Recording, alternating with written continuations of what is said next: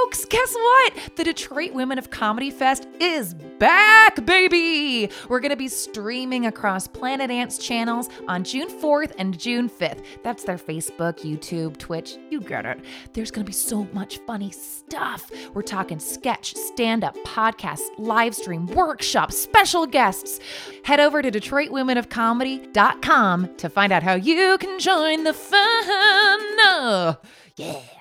I don't want to play alone, but when I cry, I hear a groan.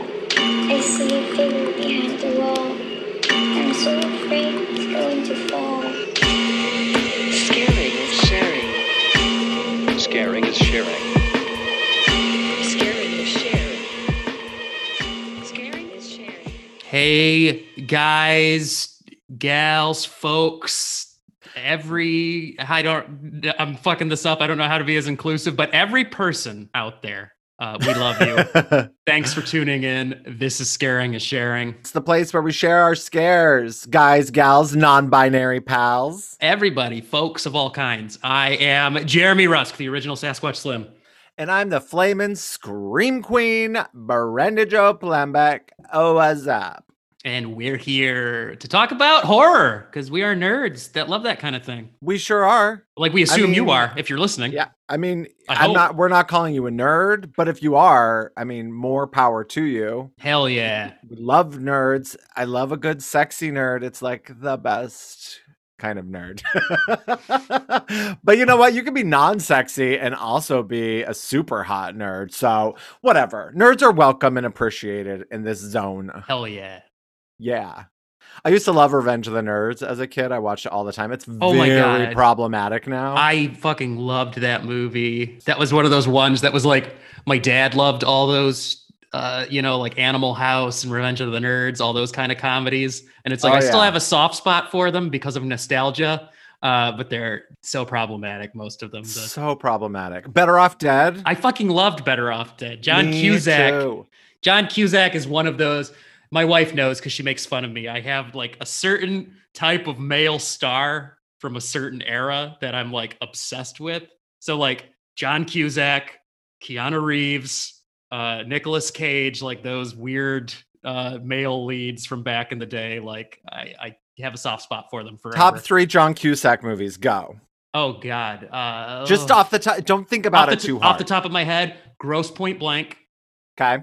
Better Off Dead. Say Anything? Yeah, that was pretty good. Oh, man, I love that movie. I have a major boner for early Cameron Crowe movies. Actually, you know what? I got it. It's definitely Better Off Dead, Grosse Pointe Blank, Hot Tub Time Machine. Oh, I've not seen Hot Tub Time Machine or Grosse Pointe Blank. Both of those are hilarious and weird. And I've never seen High Fidelity. I've seen the TV show, was High Fidelity. Oh, okay. Shit. Okay, maybe not Hot Tub Time Machine. Maybe High Fidelity. I hear it's great. Did you watch the TV show? I heard it sucked, so I never checked it did not suck. It was so motherfucking good. Was it? Oh, wow. Yeah, I'm sure maybe if you're a purist, you wouldn't like it. I'm hearing, yeah. But oh my God, because like I've not seen the movie, I've not read the book, so I really came into it 100% blind, and it was so fucking good. I just loved it. Because I had a friend tell me like they checked it out and were like, I wasn't a fan of it because they're like I was more into the movie. So, and they're like, and I was like, yeah, I'm a huge fan of that movie, which is still generally good. So for everyone out there, I just rolled up my sleeves so I could be cool like Jeremy. I was going to cut off like a self-made tank top, and I was looking at it all envious. So even though I don't have guns like him. Oh, I barely have guns. We'll take a picture and put it on the Insta. Oh my God, it's so strong. Gun show. I own no tank tops. That's what it's called, right? With the sleeves cut off. That's a tank top. Sure, yeah, tank top. Okay. I don't own a tank top or a midriff just because I'm a chubby boy. Like I've never felt confident in it because the underarm stuff. But like I'm rocking this episode in a self-made tank top. Self-made, like I rolled up these Emmer Effer sleeves. Do it. I just have so many like old t-shirts. A lot of like, like this is an Iron Maiden shirt, like all these punk and metal band shirts that I've had forever that I don't want to get rid of, but they start falling apart. So I just rip those damn sleeves off of it and then they're perfect for the summer. So All right, t-shirts, John Cusack aside, let's talk about some horror stuff. So first we have a couple bits of horror-spondence. First of all, it's just a text I'm going to read from my dear friend Joel, who wrote and said, loved the episode with The Girl Walks Home. McGroats, that being Allison, was a great guest. Got to catch up on a bunch more episodes. Love them and you. Second text, Jeremy is great too, but I don't know him as well. Send love his way as well. Oh, thank you. And who is that from Joel. again? Joel. My friend Joel, he's lovely. He was in Campfire, which was the play that I directed Allison in. Sure. He's a Ringwald mainstay. He's been around for many years. His first show was Killer Joe at the Ringwald, which talk about an intense, crazy play by the guy who wrote Bug. There's a movie with Matthew McConaughey. Yeah, was he in Death of a Salesman with you guys? Yes, he was Willie Loman. Okay, I know Joel. I've seen him. Or I'm I sure know you of him, have. I should say. I've seen him in a couple shows. Oh, one of the best people ever. Incredibly talented and just a sweet, dear heart. Yeah, he was great. Yeah. He listens to our podcast as well as Joe's. So he's one of those super fans. Super fan. Hell yeah. Super fan. If we had something to give you, we would. I guess what we can give you is our love and more episodes. Yes. Yes. All right. And the second bit is I'll start. It's an email and I'm just going to start with the beginning. It's Nico's Reading Nook from Hell, Part 2, The Revenge. He's back. Yes, The Revenge. This time it's personal. And there's some good stuff in here. Greetings, you sharer of scares, you givers of shivers. Oh God, I love that one. You philanthropists of fear. It's Nico here. I invite you to please take off your shoes, follow me down the winding stone staircase that leads into the dusty bowels of the earth, then across the outdated crimson shag rug, and into my chamber of hellfire, where dwells the unholy throne of unimaginable horror known as Nico's Reading Nook from Hell. Yes. This time, I'd like to offer up 2 overlooked classics that anyone and everyone who likes horror will enjoy. The first is a book by an author who I dare say rivals Stephen King in both volumes of work as well as quality of it. If you've never read any Robert McCammon, nobody needs to know. It can be our little secret. And I thought, to truly celebrate what makes Robert McCammon great, I shouldn't recommend any of his award-winning novels, but instead his 1989 World War II horror thriller, Wolf's Hour, which features a Bolshevik werewolf turned British spy enlisted to battle Nazis. It is nonstop fun, and McCammon paints such a clear cinematic picture, you'll feel like you've been watching one of your favorite trashy 80s movies. And lastly, I'm recommending a triple feature of depravity from the Southern Fried Master of Horror and Karate, Joe Lansdale, author of many adapted works, including the Hap and Leonard series, Cold in July, and Bubba Hotep. The Drive-In is a 3-book series that celebrates all things old school drive-ins and all things what the fuck. The Amazon description does a better job than I could, so I'll leave you with that. The end of the 1980s, drive-in movie culture is mostly dead with one significant exception, the Orbit Drive-In. A drive-in theater so large it houses multiple stories-high screens that fill the sky and can hold 4,000 cars and all the people who can squeeze in them. It's a lit city that fills to the brim on Friday nights. Crowds gather for the dusk to dawn horror shows, horns honk, barbecue grills sizzle, people yell and act the fool, ready for the marathon of one low-budget horror film after another. But then suddenly the world changes in front of their eyes, not on the screens. A comet, red and smiling with jagged teeth, flashes across the sky. People try to leave but find they are trapped by some acidic goo surrounding the entire drive-in. They grow hungry, homicidal, and suicidal. Then along comes the Popcorn King, a jiving, rhyming creature formed by blue and white lightning with 4 arms and popcorn buckets on its head. A monster as strange and dangerous and mesmerizing as the creatures and villains on the screens. It offers the starving masses food, but there's always a price to pay for survival, and then things start to get wicked.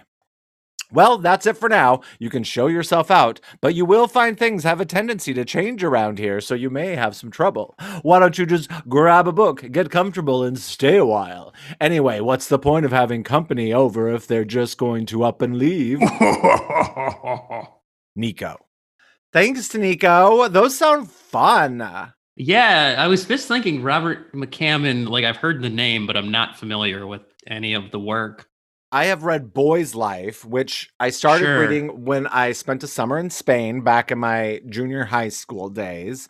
And then just like 2 years ago, I was like, what was that book I never finished that I loved so much?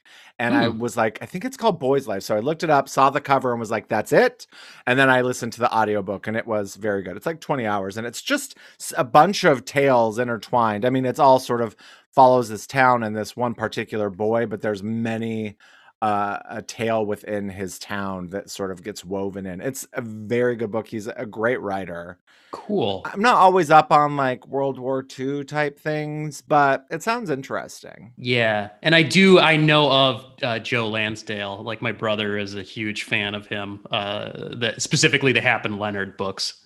Because I know Okay. he's kind of like mostly a crime, like noir type writer, I would assume, pulpy kind of crime stuff. So Sounds Uh, like it. but I've seen Bubba Hotep, and that's a great movie. I've seen the movie adaptation, and that's a fun movie. So It looks like something I wouldn't like, so I've stayed away from it. But it also just looks so fucking weird. I don't know if I'd like it or not. So I should yeah, just try it someday. it's probably, who knows. It could go either way. I bet if you're into it. It's Don Coscarelli made the movie. He did the Phantasm movies, so there is that. Okay. It's got his. It's indie. It's definitely an indie movie.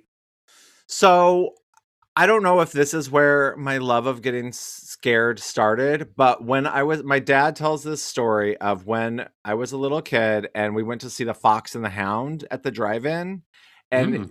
there's a scene with a bear, I guess. I Hmm. do not remember. It's been a million years. I I mean, since I vaguely saw it then. remember that is like the big action piece. Okay, there's just this story of me covering myself up with a blanket, coming back out, and then covering myself up again, and he just always found that very funny. So I don't know if that's where my love started with being scared, but I remember that. Hmm. I also one of my earliest memories of being truly freaked the fuck out is I remember going through a haunted house. I don't know how old I was. I want to say early grade school. And I remember the first scene was like a dinner scene where they took off, one of those covers, and there was like a person's head who was like underneath the table, with like the hole Hmm. cut out. I remember that. I remember putting my hands in bowls where things felt slimy. And then I remember getting to the last scene before you left the haunted house. It was like an office building, and there was like a cemetery with leaves all over the ground, and there were like monsters that came out, and I started screaming and crying so hard that they turned on the lights, pulled off their masks, and they're like, look, it's just us, your dad's work friends. They totally stopped the haunted house to reveal to me, like, no need to be afraid, you know us. Oh my God. So it's just weird thinking about how much I love scary stuff, but there was a time where like I was so scared that people were like, we gotta pull back the curtain and show you what the truth is. Yeah, absolutely. I have a memory of seeing Ghostbusters 2 Mm. when that came out in theaters. I would have been 3 or 4 years old, to give you some context. And I remember I was sitting in my grandma's lap and just like covered myself, hid my face like the entire time. But yeah, I had been obsessed with the first Ghostbusters. Like I saw that as a toddler, around about the same time, and was obsessed with that movie for my whole life now. But yeah, I remember that. And it's funny, I have a memory too of going to a haunted house when I was a little kid, at my family's church, and just like it was too scary. I couldn't even like go through the thing. Like I made it into the first room, and like the lights were off, and somebody came out from like under a table or something, and I was like, "This is done. Like I'm not doing this." Oh, it wasn't the haunted house from Haunt. No, it was it was not that. So thank goodness. But yeah, being scared of shit, like it goes way back. Like It does. and like love it. And my dad was obsessed with like scaring me. Like he thought I was the funniest, put on a Halloween mask and jump out from like the garage or something unexpectedly. So I've been having that, that left an impact on me. So And now it's just so, I mean, it's a very rare, and I can't remember when it happened. I think his house, I talked about this. After we finished his house, like I was like freaked out. Like I finished it late at night and like I was creeped out, like mhm. to go to the bathroom or whatever. Like I was nervous. And is such a rare feeling anymore. Yeah, for sure. It just doesn't happen. No, it's very, yeah. I'm trying to think. Even for me, like I can watch whatever movies for the most part alone at night. It doesn't, really bother me. I'm trying to think. In recent years, there was like just a couple years ago, I was playing one of the Resident Evil games though, and I was like home alone at night, and then with all the lights off, and then I went outside to like take the garbage out or something like that, and then I heard like a noise behind me, and I was like, "What's that?" Like zombies there. But that's about it that I can think of. Yeah, I miss it, and Yeah. those feelings will come again. I'm awaiting them, and at the time, I'll say, I should never have asked for this. I know. No, I think what gets me is like it's been a while since I've done this, but like going on like a camping trip or something like that, and you have your campfire stories, and that's what can still unnerve me when you're out in the boonies and then somebody's telling you a story about like this monster, this ghost allegedly lives around here, and blah blah blah. And then if you got to walk back, alone in the dark, you're like something could be out there, and I'd never know. So wait, did I talk about my camping trip coming up already? No. So there's this group of guys that are part of AA who every August have like a kayaking trip.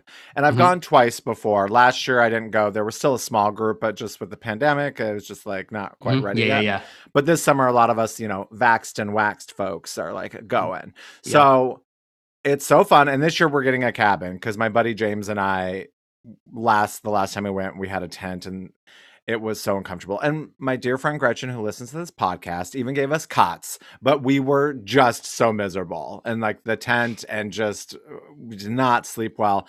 And we're like, we're going to get an RV the next time. So that was like our plan. Cool. But then like that turned out to be like quite a task. And like trying to find one. How do you drive it for 4 hours? How expensive is it? So I found out that the campground has cabins. Oh, cool. So we're getting a cabin that has 3 beds in it, and we're going to stay in there. But the reason I bring it up is that it occurs on Friday the 13th. Oh, hell yeah. I know. I'm so excited. And I like, especially because of that, I'm getting all those guys to sit around and scare the shit out of each other. Good. Hopefully me the most. I want to be the most scared. Yeah. Just give in to the fear.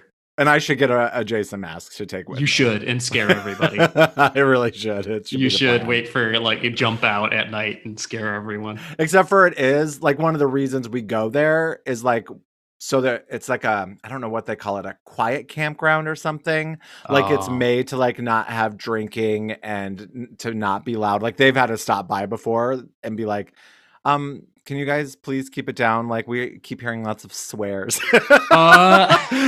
Like it's supposed to be like a family friendly sort of campground. Yep. But it's nice to go there and know you're not going to be next to like people smoking pot or whatever. Like for sure. Like sort of the whole point. So we have to sort of keep it together because we are a bunch of just like, sex crazed maniacs. Rowdy boys. You can take the boy out of the alcohol. I don't know. You know what I'm saying? Like we're still crazy even without the booze and the drugs. They still got the lust for life. We do. We'll always be addicted to life. So Jeremy, I've watched a couple things. Have you watched anything this past week? I have. Do tell. So I finally watched Willy's Wonderland. Oh yeah? How was? With my boy Nick Cage. I liked it. I know it got like, I saw like, it's already got like a cult following on the internet for something that's so like fresh and just came out. And some people are like, this is fun. I've seen some lukewarm reviews for it, but it was fucking fun, man. It was just it's not quite like Mandy, like artsy like that, but it's definitely better than, a lot of the other just crap that Nick Cage has had his name attached to. So I thought it was a lot of fun. I heard he doesn't talk very much. He doesn't speak at all. Not a single line of dialogue. Not a one? Not a one. Just a lot of nods and, well, I guess if you include grunts or screams as dialogue, that's it. The only sounds he makes, but he's still, I'm like, it's so weird. Like what a distinct actor he is that he doesn't even have to talk, and he's still very Nicolas Cage the entire time. So that's amazing. For better or for worse. That I just thought he spoke rarely. I didn't realize it No. was never. Not at all. It's a fun movie. Like, it's definitely, you can, it's not exactly like a huge budget production or anything like that, but they did a good job with it. So Okay. I think. And then I also, of course, I've seen this like a million times, but it's probably been a couple years, I think, since I revisited it. Maybe I also rewatched the original Wolfman with Lon Chaney Jr., which is, of course, like, for those, who have no idea, I guess, and I'm like, who would not even have heard of this thing? It's the granddaddy of all werewolf movies. Like, that's it. Every werewolf movie after owes a debt to that movie, because it pretty much created the modern werewolf myth. So okay, was it just as good as you remembered it? Yeah. Every time I rewatch it, I think it's one of the best of Universal's cycle of classic monster movies. Would you say you've seen it at least a dozen times? Yeah, easily Okay. a dozen times. It's just one of those, it's like one of those comfort movies, like like the original, like the Bela Lugosi Dracula or the Boris Karloff Frankenstein for me, where I can throw it on, come in and out if I want to, but it's like an old friend. An old hairy friend. An old hairy friend. And every time I watch it too, I'm like, yeah, this is it. Like, this is the werewolf movie. Everything else has just been repetition in some way of this movie. Would you say the contemporary The Werewolf movie is American Werewolf in London? Absolutely. Okay. I think if I had to rank them, like, or give you like what are the iconic, the best werewolf movies ever, like, easily the top of the list is the original Wolfman, American Werewolf in London, maybe the original Howling, and then kind of like it gets a little hard to think of like really great werewolf movies. Now I would throw The Wolf of Snow Hollow in there. So good. Yeah, and that's really about it. Like, a lot of them tend to be cheesy or not as, not that great, but Or prove me thought wrong, they were people. great? Was that? I said, or you thought they were great at one Or point? you thought they were great. I just saw it, like, Ginger Snaps had a little resurgence in my social media on some of the horror stuff I follow. It popped up again, and a lot of people like, that's the best movie. And I'm like, it's not, guys. Like, why do we remember this so well? It's on Bill Bob's Yeah, Drive-In it showed up Theater or on whatever. Joe Bob's Last Drive-In. Yeah. Joe Bob's. And a lot of the Mother's people- Day too. I was just looking at it last night. Yeah, that's kind of funny, isn't it? Mm-hmm. But yeah, it was on there, and a lot of the fans were like, this movie's so good. And I'm like, have you watched it? Like, honestly, like with a more objective viewpoint, I still don't think it's that great. I think it's overrated. Not a terrible movie. But if they love it, you can't tell them they're I wrong, know. Jeremy. I know. It's just funny that there's certain things I don't get it. And it's like, And that's okay. yeah, I don't know. I don't know. Whatever. Don't listen to me. I'm a cranky old man. Yeah, you are. Did you watch anything else? That's the main. Well, also a little, like, I'll call it horror adjacent. I'd never seen it all the way through. I'd seen bits and pieces of it. Another Nicolas Cage movie. I watched Wild at Heart, directed by David Lynch. Lynch. I almost said Cronenberg. Right. Yep. Is Laura Dern in it? Yeah, Nick Cage her. and Laura Dern are the leads. It's very David Lynch. I think that's the movie where it's early-ish in his filmography, because I want to place it. I think he did, my film nerd brain, let's get this working. I think it went Eraserhead, The Elephant Man, Blue Velvet, and then Wild at Heart was his fourth feature film. Or was Dune in there somewhere? I don't know. But Wild at Heart is early enough in his filmography that, like, that's the beginning of David Lynch as you think of him now, like going into the utterly surreal and bizarre territory that he does with, say, like Lost Highway, the Twin Peaks movie, Mulholland Drive. Because, yeah, Wild at Heart has a lot of weird, idiosyncratic stuff. So it was fun. It was good, I think. If you like David Lynch, you'll probably enjoy it for the most part. It's definitely like a lot of his movies, it's horror adjacent. Like, it has thematic elements that, are similar to horror movies, but it's like hard to classify into one specific genre. Like, is this drama or whatever? It's so surreal and weird. Mm-hmm. It has a totally unhinged performance by Willem Dafoe as, who is essentially the bad guy in it. And it's like, oh God, what's the guy's name? Bobby Peru is the name of Willem Dafoe's character. He's probably one of the grossest, weirdest film villains. He's got to be up there. So, Okay. and that's it. Well, that's some good flicks. Yeah. So, I watched The Dentist oh, Brian Usna. back in the day. Yep, it was fine. I remember watching it on some USA compilation back in the day. Sure. And just being like, I need to watch that. So I did. I wish it would have gone like, I mean, there's some like crushing of teeth, some like removing of teeth. And I think it's the second one where he puts like razor blades in someone's mouth. Or Yeah, something. It's like a dream sequence. I seem to remember that. And it was fine. It's like, you know, like that term, like going postal, like that's like what happens really. And it's just, it's fine. I seem to recall it being like one of the lesser tier, you know, like it's not an A-lister slasher movie. It's more in line with the Ice Cream Man, but not as fun. Not as sure, you know. Sure. I think I'd rather watch The Dentist again before I watch the Ice Cream Man, but they're sort of in line with each other or close in the same weird family. Got it. And then I finally finished Found, which I started a million years ago. I actually was a DVD I took as a souvenir from rehab back in the day because it has this like super hot chiseled guy and like a gas mask with like no shirt, like holding like a head, and he looks super hot and dirty. And I was like, I'm gonna take this because I don't know, I felt the rehab didn't like owe me that, but like I wanted it as like a souvenir, so I took it. And I started watching it. It's about like this little kid who finds out like his brother's like a serial killer. Like he finds like a head in a bag in like his brother's room.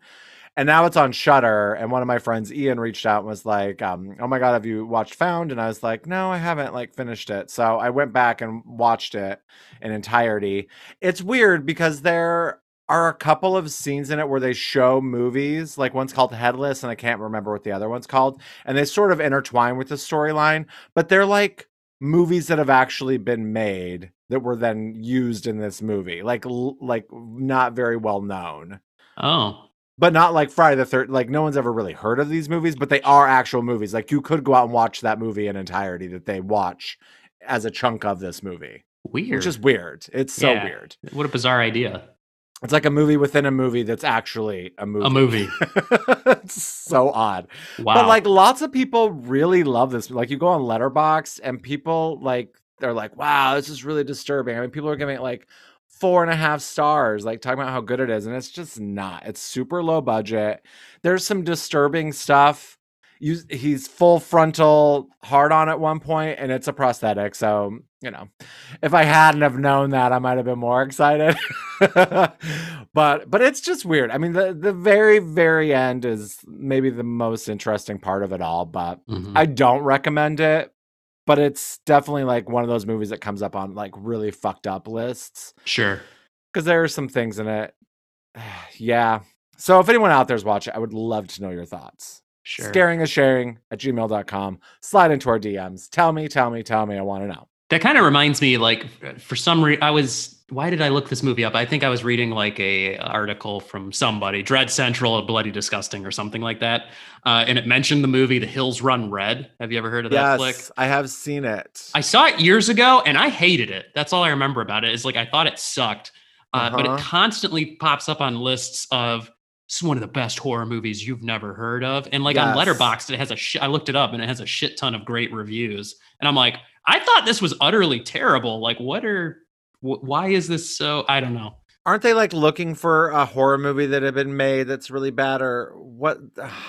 They are investigating like a filmmaker who made what was supposed to be like the greatest slasher film ever. And then they discovered it was all real. Yes. I knew there was something with like a movie and there's like, like a baby doll mask. Yeah. Babyface, who's supposed to be the Jason, but he's like not even the main point of like the story. And it goes a bunch of super bizarre, like soap opera type, like reveal directions by the end. That's what I remember. And I'm like, this is just stupid. It's not good. Not so good. I don't know why it's so beloved. It like, that's another one that blows my mind. Maybe we're just crabby old curmudgeons, but that don't get it. Or maybe we just have taste. Maybe that's it. Like I don't. As I was just telling you not to rag on people for liking exactly. Something. but I haven't seen it in like over a decade, so like I don't know if I want to revisit it, but who knows? All right. Well, let's share our scares with one another. You go first. I'm going. Give it first. to me, Jeremy. Please give it to me. Oh my God. Well, you know what? Was going through the old list that we talk about, and that's our little receptacle of our ideas of what to share with each other for those who are wondering, might be new listeners. And something jumped out at me We're going, it's not exactly a true horror movie. We're going horror adjacent, as we like to say. And I'm giving you a little flick called Escape from New York. Okay. I want to say it's John C. That's what I want to say. I also want to say that Kurt Russell's in it. And I think it's like a futuristic, like the world's gone to hell. I'm going to say like people with like motorcycle, like gangs have like taken over the earth. I can't remember if there's an element with like UFOs or some shit. It's futuristic. The world's gone to shit. Kurt Russell's going to save the day. There's going to be some love interest. She's going to die. He's going to live and take over the baddies, whatever those are. I'm going to say they're alien gangs. And I think maybe he was in prison. I feel like there's something with prison. Like maybe the world goes to shit and he's in prison and he breaks out of prison. And then like, he's a sort of reformed criminal who is like this savior we all needed. That's where we're going. Cool. So I can't decide between two. So I have two pieces of paper, one in each hand. Give me right or left. Left. Let's see what it is. It is Come to Daddy. Cool. I've wanted to see this. Okay. I remember the trailer. It's got my boy, another, male lead that I'm a big fan of, Elijah Wood, I know is the lead of this. And of course, as a nerd, I love him in the Lord of the Rings movies. And he's now gone on to do all these interesting, like horror and just fucking weird indie flicks. So cool. As well as producing like Mandy and shit like that. So Elijah Wood is in it. And I don't know, like all I remember from like the trailer I saw was that he's trying to reconnect with his like estranged father. But like something weird's going to happen. I have no idea what, like maybe his dad's actually like a serial killer or something. Like he's going to discover some sort of fucked up past somewhere. Or maybe, I don't know, somebody's a serial killer probably or some shit like that. He goes trying to reconnect with his dad and shit just goes sideways. His dad's like an asshole or has done terrible things and it just gets crazy. And he gets dragged into a world of badness that he becomes complicit in and hilarity ensues. As it does. That's right. That's what I think it's about. Well, fun. Yeah, it was a movie that took me on a ride. So I'm really excited for you to watch it. Fuck yeah. And I remembered like, it's one of those ones that like, I wouldn't say it had like, like unanimous acclaim, but I kept every so often, like while it was out, I'd hear somebody be like, "Did you see Come to Daddy? No, that was fucked up and cool. Like, check that movie out." Or like I had a couple people be like, "Jeremy, this is totally a movie you would love." Like I think one of my buddies saw it, was like, "This is a Jeremy movie for sure." So I'm excited to check it out. Yay. Cool. All right, we'll be back in just a minute to talk about them. Hell yeah. Sid, don't you blame the movies. Movies don't create psychos. Movies make psychos more creative.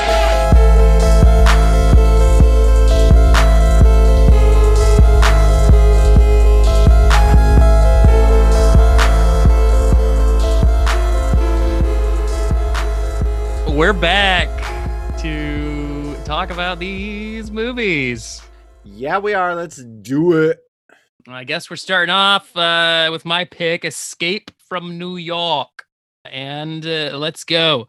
The tagline, I love this tagline that they have on Letterboxd. New York is a disease. Meet the cure. That's good. That's awesome. And the synopsis is in 1997, which I just love that was, futuristic, I guess, when they made this movie. Like, let's set it in we're now like almost 20 years. More than 20. How far out are we from that? We're more than 20 years from that. So that's when I graduated from high school. Holy cow. In 1997, the island of Manhattan has been walled off and turned into a giant maximum security prison within which the country's worst criminals are left to form their own anarchic society. However, when the president of the United States crash lands on the island, the authorities turn to a former soldier and current convict to rescue him. Well, I gotta say, in the first part of the episode, we were talking about tank tops, and let's talk about tank tops because Kurt Russell sports a hot one. Hell yeah. All right, so Escape from New York, I thought was fine. I'm glad. I'm very glad you thought it was fine because I love this movie. I thought it was fine. I did not love it. I was never invested in him. I didn't find him to have a whole lot of personality for me to get behind. Mm-hmm. Like I felt like the lead guy in They Live, while also being a quiet sort of anti-hero, had much more, like I was like more invested in him than I was in Snake. And it's not like I enjoy Kurt Russell. I find him very hot, so there's that aspect, but I just never got like, I wasn't like gung-ho for him.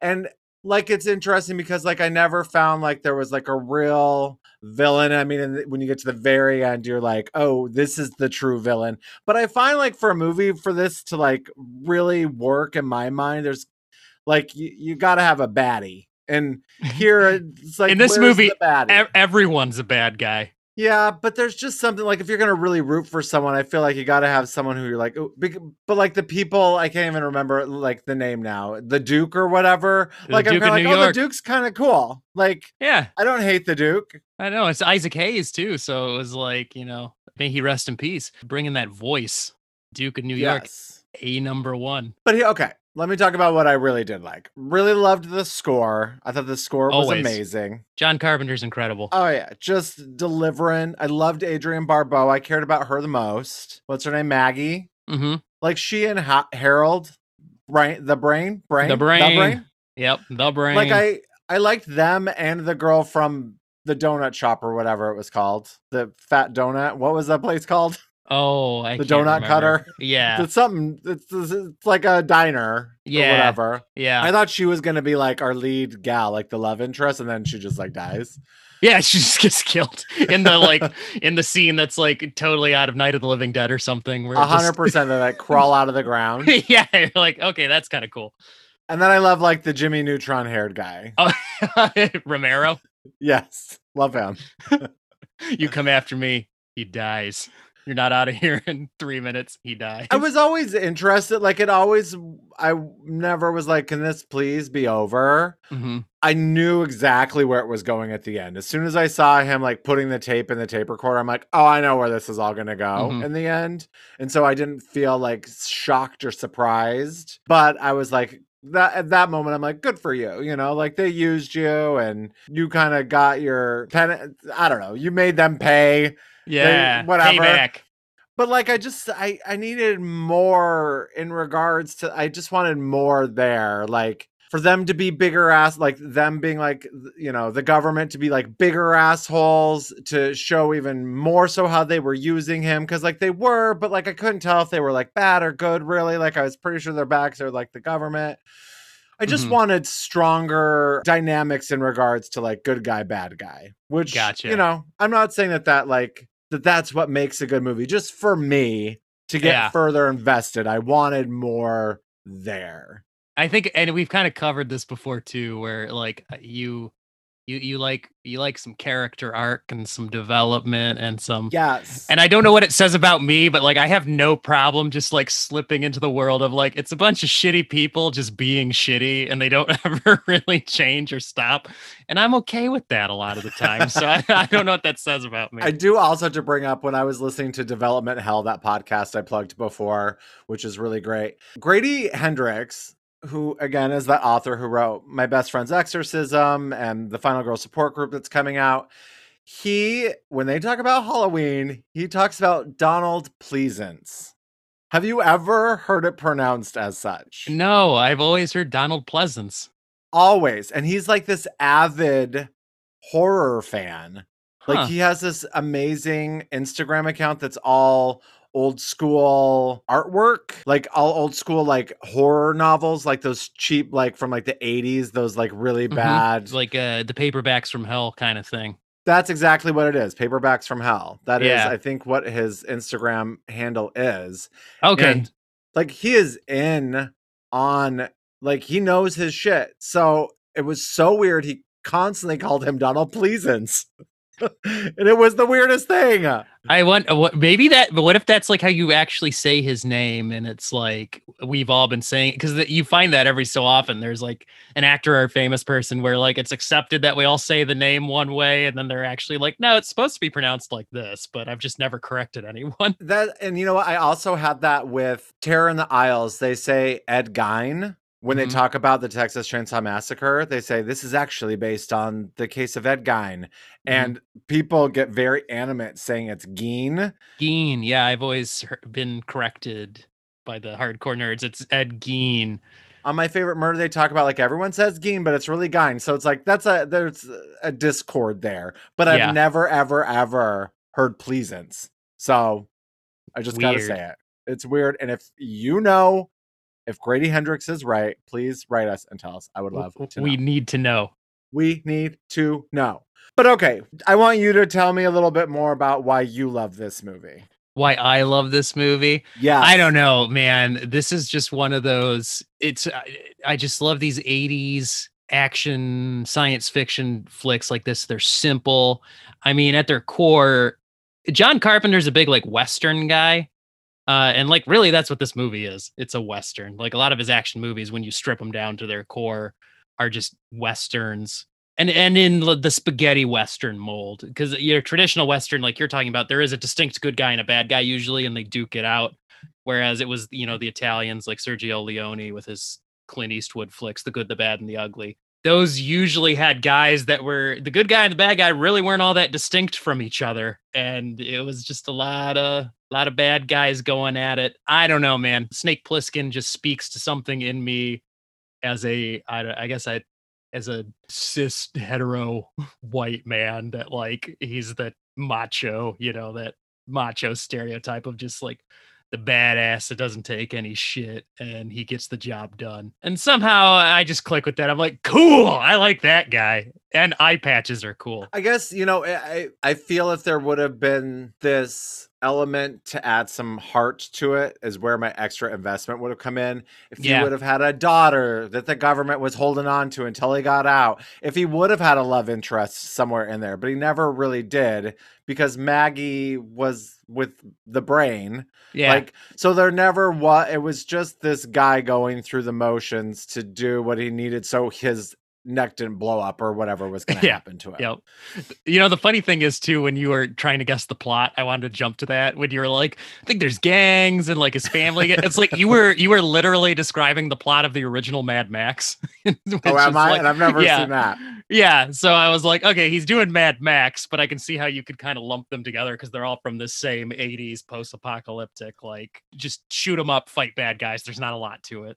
And I'm just wondering if that doesn't speak to me so much because I have no interest in watching Mad Max. I kind of have interest in the newest one because it looks so fucking cool. It was super fucking good. But like the older ones and just that like Blade Runner, like all of those, just there's no urge in me to watch any of them. And see, I've watched all of these countless times. And that does not surprise me. They speak to me and I don't know what it is.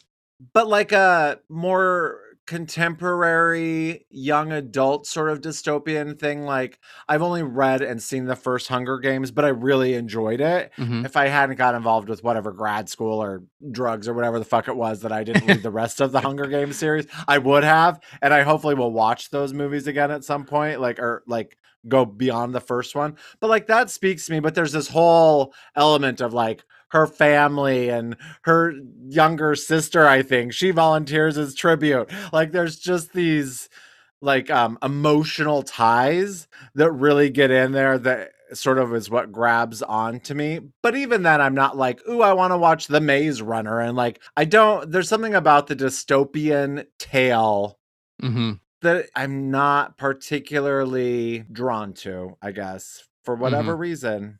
Yeah, who It's knows? also like, I mean, the whole sci-fi thing. Like, I'm not big into sci-fi, but dystopian is sort of a branch off of sci-fi, I'd say, right? Like a Yeah. subgenre. Oh, absolutely, absolutely. But yeah, I can see it. I'm glad. I'm glad it kept your interest though, and especially because this is just a movie. It much like the next movie we're going to talk about, just populated with weird characters. So part of it is just watching what weird character is going to show. I mean, Ernest Borgnine, for crying out loud. We haven't even talked about him yet, and he just shows up driving his taxi. Hey, Snake! You know, and you're like, what the fuck is going on? But it's awesome. I loved him.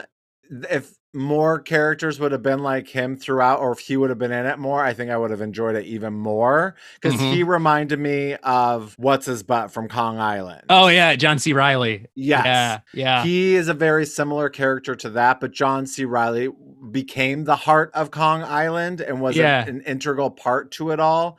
And Cabby was just sort of like popped up every once in a while. I wanted because for a while there, I'm like, oh, this is very much like a weird retelling of the Wizard of Oz is kind of what it felt like for a minute to me. Like they're all going on this journey and I can see that mystical land. And I was like, when I got that idea in my head, I was like, oh, I'm loving this. But then just sort of it fizzles out, just peter out to me. And the end I thought was so lackluster. Like that whole thing on the bridge, I just was like, this is not terribly exciting. I was not like blown away. I don't know. It is one of those, I think that too, because I've rewatched this a bunch of times. And by the end, you're kind of hoping for like a giant set piece. And it's just kind of a car chase. And then Snake just barely gets away. I mean, Donald Pleasance, shoots up the Duke of New York. And you're like, okay, cool. But you're expecting like something bigger. And I'm like, I wonder if they ran out of money. Well, when they got to that part, because I know this wasn't like a huge budget. So it's like, I wonder if they just spent all their money on everything else. And was there ever the head of the Statue of Liberty, or is that just on the poster? That's just the poster. Oh, see, that would have been great if something would have happened and that head, but like, that's why years down the line, Cloverfield's like, well, we're going to actually do that. We're going to actually do it. Yeah. Cause it's just on the poster. No, it is a movie that like at the same, like it seems big and exciting. And then like, but when you really pay attention, you're like, they shot this on the cheap. Like, I think they used a bunch of like actual abandoned buildings in like, I don't know where. I don't think it was actually New York, because New York is expensive to film in. I think they were in like Chicago or something like that. But it wasn't an expensive movie. So I wonder if those are part of the, and I know for a lot of people, that's the charm of this movie, because this is definitely like, is it actually a good movie, or is it just so cheesy it becomes good? That's kind of like where this movie falls in the whole cult world, because it is immensely silly. Yeah, I just could have dealt with it either being more silly. Yeah, if it went further. That's what the next one does. The sequel, Escape from LA, that leans into I didn't even realize there was a sequel. Yeah, Escape from LA. That leans into the cheese even harder. Okay. And that was made in the made in the 90s too, so there's like a whole decade jump to like changes in style and stuff. So you might like that one more, who knows? I appreciate that he uses a lot of the same people for movies, and not necessarily like the sequels, but like different movies. Like, I love that sort of like ensemble sort of feel. Like, I think that's really cool how he's like, oh, I'm going to work with Adrienne Barbeau a handful of times, and Donald Pleasance and Kurt Russell. And I love that. I do also, every time I rewatch this, I love the idea. It seems like just a shortcut in writing the script, which is, okay, Snake Plissken is famous apparently in this world. So everybody just knows who he is. So it makes it way easier for him to just like not waste time getting to know anybody. So like Cabby shows up, or the Brain, everybody already knows who he is. So you don't waste time with like, who are you? Explain everything. So I'm like, that's a quick little screenwriting tip for everybody out there. Just make your character famous within the world, and you don't have to bother with anyone not knowing who they are. So like everyone thought he was dead, but like, did we ever get into like how the police like found him? We didn't get into that, did we? No. A lot of stuff's unanswered. I guess like over time, like just like every other science fiction type property, there's some comic books and there's like extra material that fleshed out some more story over the years. So I bet you out there somewhere, somebody knows. If anyone's like a big Escape from New York fan, like point me in the direction. I think there was a comic book they did that like explained the background of how they got to where they're at in the beginning of the movie. I also think it's funny in regards to like looking at technology in this futuristic world and how like cheesy it is, and wondering like, At the time this came out, did that look so fucking cool? And like, ooh, wow. Ooh, Yeah. look at the effects of the future. I wonder. I do. One thing that I think is really cool with like the limited special effects they had, the scene when he's flying into the city, and he's got that like it's supposed to be like a hologram display he's looking at of like the skyline in the green. They literally just like built a model, painted it black, and then painted like neon stripes on it and filmed it to create the hologram, the quote unquote hologram. That little plane model that like he's on, like, and you're like, you can tell it's just like this little piece of like this little tiny miniature model. It's a little toy just zipping in, like, oh, it's great. But it just makes me wonder, like, movies now that look like when they're showing, people touching the air and like computers coming out, that looks so cool. Yeah. Like eventually 20 years from now, it's going to look so cheapy and cheesy and stupid. We pretty much already have Minority Report with touch screens and stuff. Like eventually it'll just be, we'll surpass that, and that you won't even touch anything. I think you'll just think it and it'll make something happen. Oh God, it just makes my head spin a little bit. Like thinking when this came out, people were probably like, "Oh my God, 1997! So cool. 1997." Brandy Joe's gonna be graduating from high school and singing "Seasons of Love" at his graduation. Yep, and New York's gonna be a prison colony. Yeah, I love that. I guess like the idea of it seemed really cool, and I wish for me it could have just been fleshed out a little differently, at least for me to enjoy it differently. But that doesn't mean that I think that it's not a good film. It's just not up my alley, my dark alley full of what were the crazies? Oh yeah, I can't remember. Like, it's escaping. That was like the gang of people, the crazies or something. Yeah, something like that. The crazies. Anyway, we sort of touched on some of my thoughts of what it was. Like the futuristic world's gone to hell. I said gangs have taken over the earth. I mean, sort of, kind of. They've taken over New York, but because they were put there to be taken over. But the whole idea of alien gangs or UFOs, definitely not. I said Kurt Russell would save the day.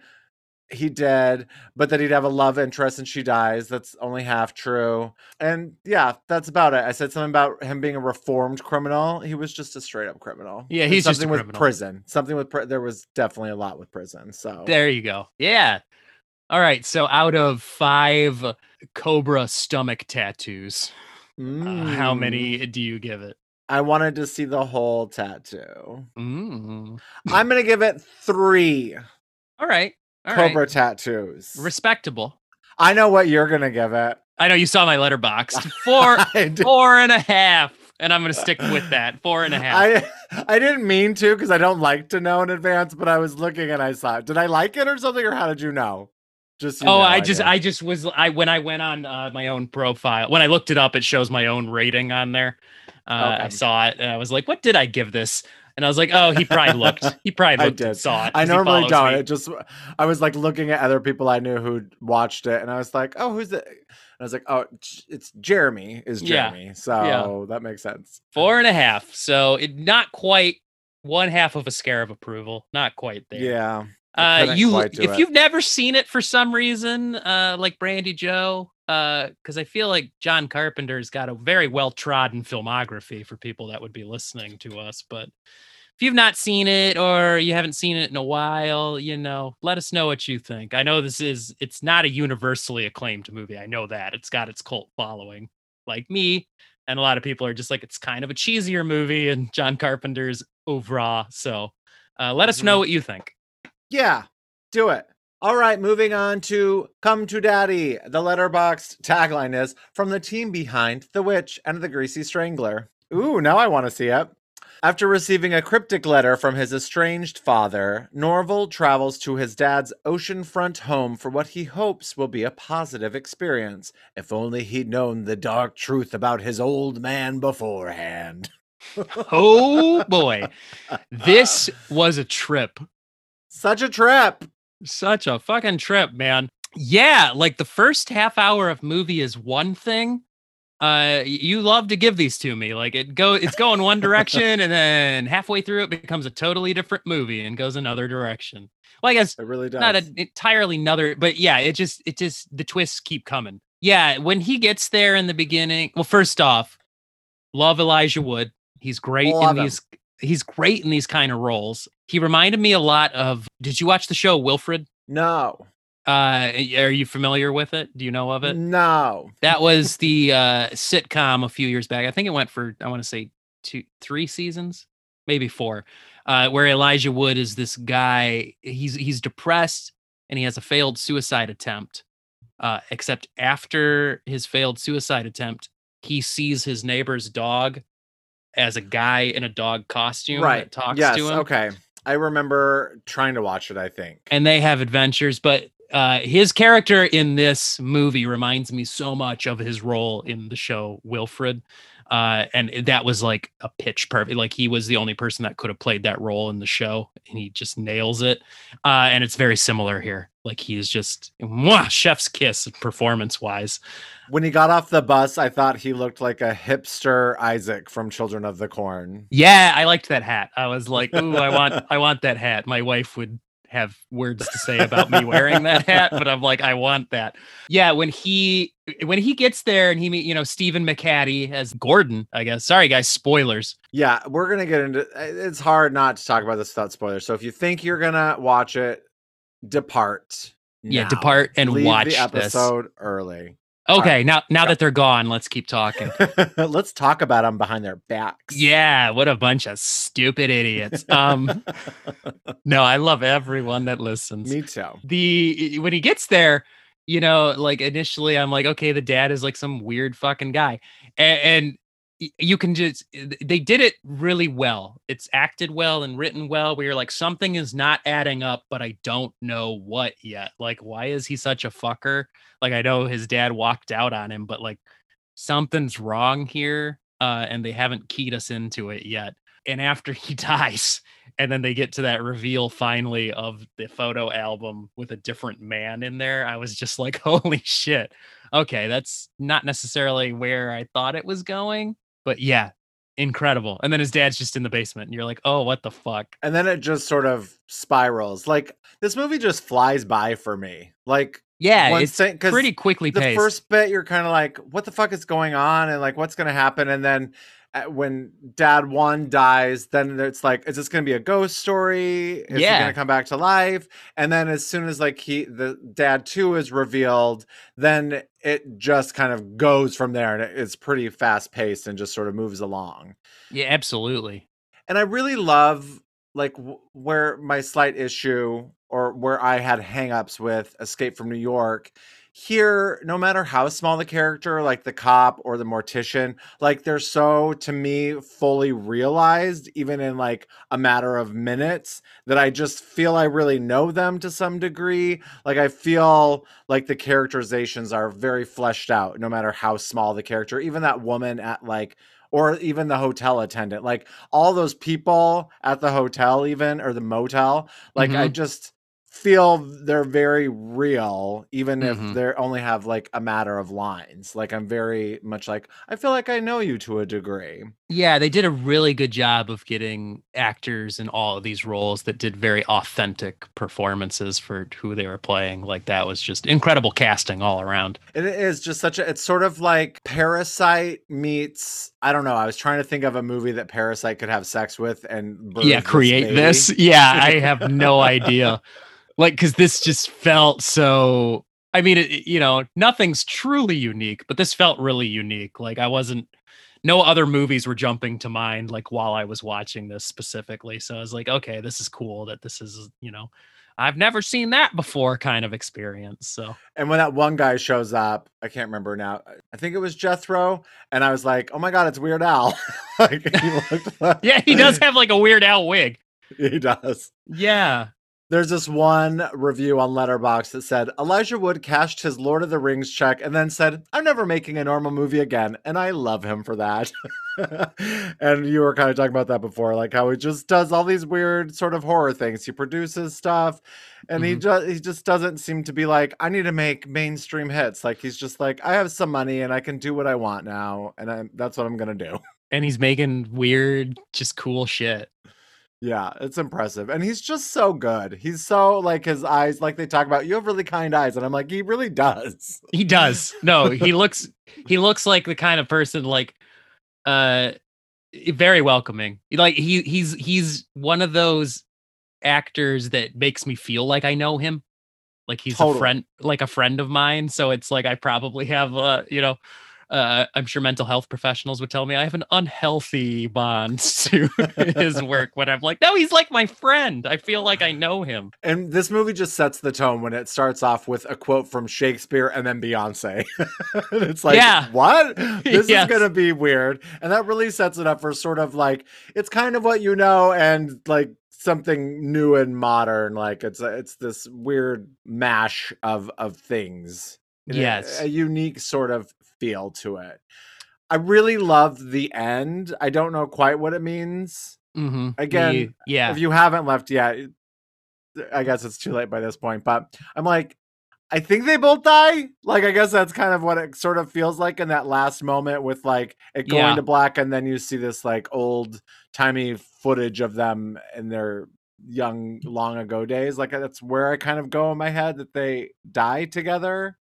Sure. I could see that rating. But you didn't necessarily feel that? No, I mean, maybe the dad died because he had some pretty grievous injuries, at that point. So, but yeah, I'm not exactly sure what it means. And also, I mean, as we've talked about before, love movies that deal with addiction and things like that. And this is a movie like that. It definitely goes there.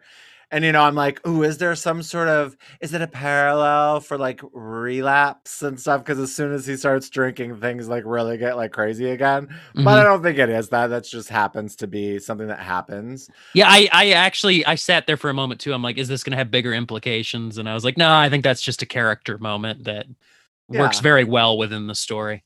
And he gets real drunk, and then we never really go back to it, which I'm fine with. It's not like he's like, man, I relapsed, or like he doesn't continue to drink throughout the rest of the experience. It's really just that like chunk of time that he sort of falls off the wagon. But I really like the ending. It hit me a little different this time. The first time I was pretty emotional about it. I don't remember that I cried, but this time I was just like, oh, it's sweet. Like, even though they don't, like they do kind of make up in this weird way. Like the dad can't really seem to talk, but he like reaches out and just like holds his hand, and it's just that sweet sort of thing. And I love that the one guy, Jethro, is like, by the way, your mom was a whore. I fucked her. Yeah. Like, it's just so funny. That just cracks me up. It's again just like this weird moment where you're never thinking that's where we're gonna go. And then you're and it's that whole monologue while he's just injured is like this weird idiosyncratic thing. And then he just stabs him in the brain, and you're like, cool. It's a really weird movie. Oh, and also for my music nerds out there, that's at the end of that scene we were just talking about too, a piano piece kicks in that if anyone like me is a fan of Aphex Twin, the English, electronic artist, he's got a very rabid cult following. He's like what your like a Radiohead type following, if you will, very devoted indie crowd love him. But that piano piece that starts is one of his called Avril 14th, and it's a very well-regarded piece of music by him. And this is where I'm going in mental circles here, because Come to Daddy, the title of the movie, made me think of there is a Aphex Twin song called Come to Daddy. And I was like, oh, I wonder if that's going to be in there. But they used a different Aphex Twin song in the movie. So I was like, okay, so they had to be thinking about Aphex Twin at some point. Now, the song Come to Daddy is probably a little bit aggro for like the tone of this movie, because it's kind of like almost like a heavy metal influenced thing. So I was like, yeah, I don't think that would have worked in here anywhere per se. But I did like that it seemed like a little nod to us that we're like, hey, that's the name of an Aphex Twin song. Oh, you did put an Aphex Twin song in here. So cool. You had some things right in regards to your predictions, like that reconnecting with his strange father, weird shit happens, but you were saying you thought the dad was gonna be a serial killer. Yeah. Totally, because I just remember the trailer did a good job of just showing you Stephen McHattie and some like weird stuff. So I was like, okay, he's gonna be a fucked up dude. And it's like, nope, they hid the twist really well. That's good marketing. Thank God. Yeah. Good marketing. Yep.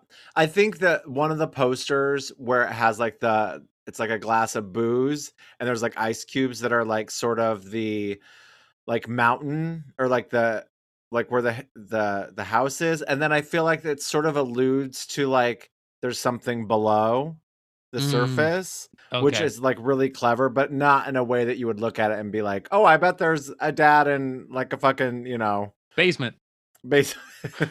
So yeah. Okay. I really love it though. All right, so out of 5 poo pens, yeah, how many do you give it? I'm going solid 4. I give it 3.5. That's what I gave it the first time, and I'm gonna give it that too. I want to give it a little bit more for originality and just being cool, but there's just a little something not quite to get me to 4. But I really do like it. Certain je ne sais quoi. Yep, exactly. It's missing. But it's definitely a scare of approval. So scare of approval. Meow, meow. Ah, we need like a scream sound effect for that. Ah! Whenever we do it. I'll come up with one. Cool. Next time. All right. Well, cool. Well, good times. Great oldies. Mm-hmm. Cool 105. For your afternoon drive time.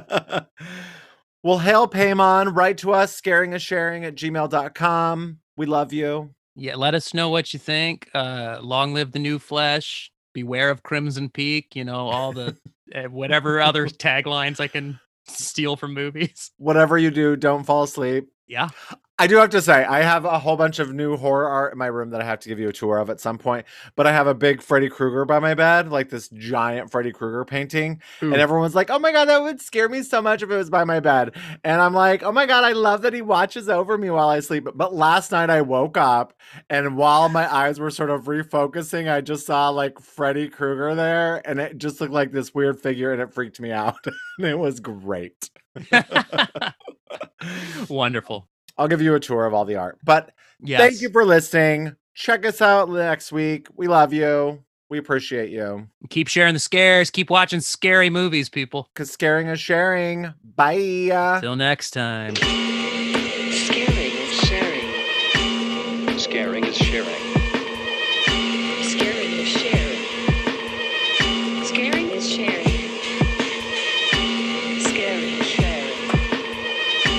Scaring is sharing. This has been a production of Planet Amp Podcast, powered by Pinecast.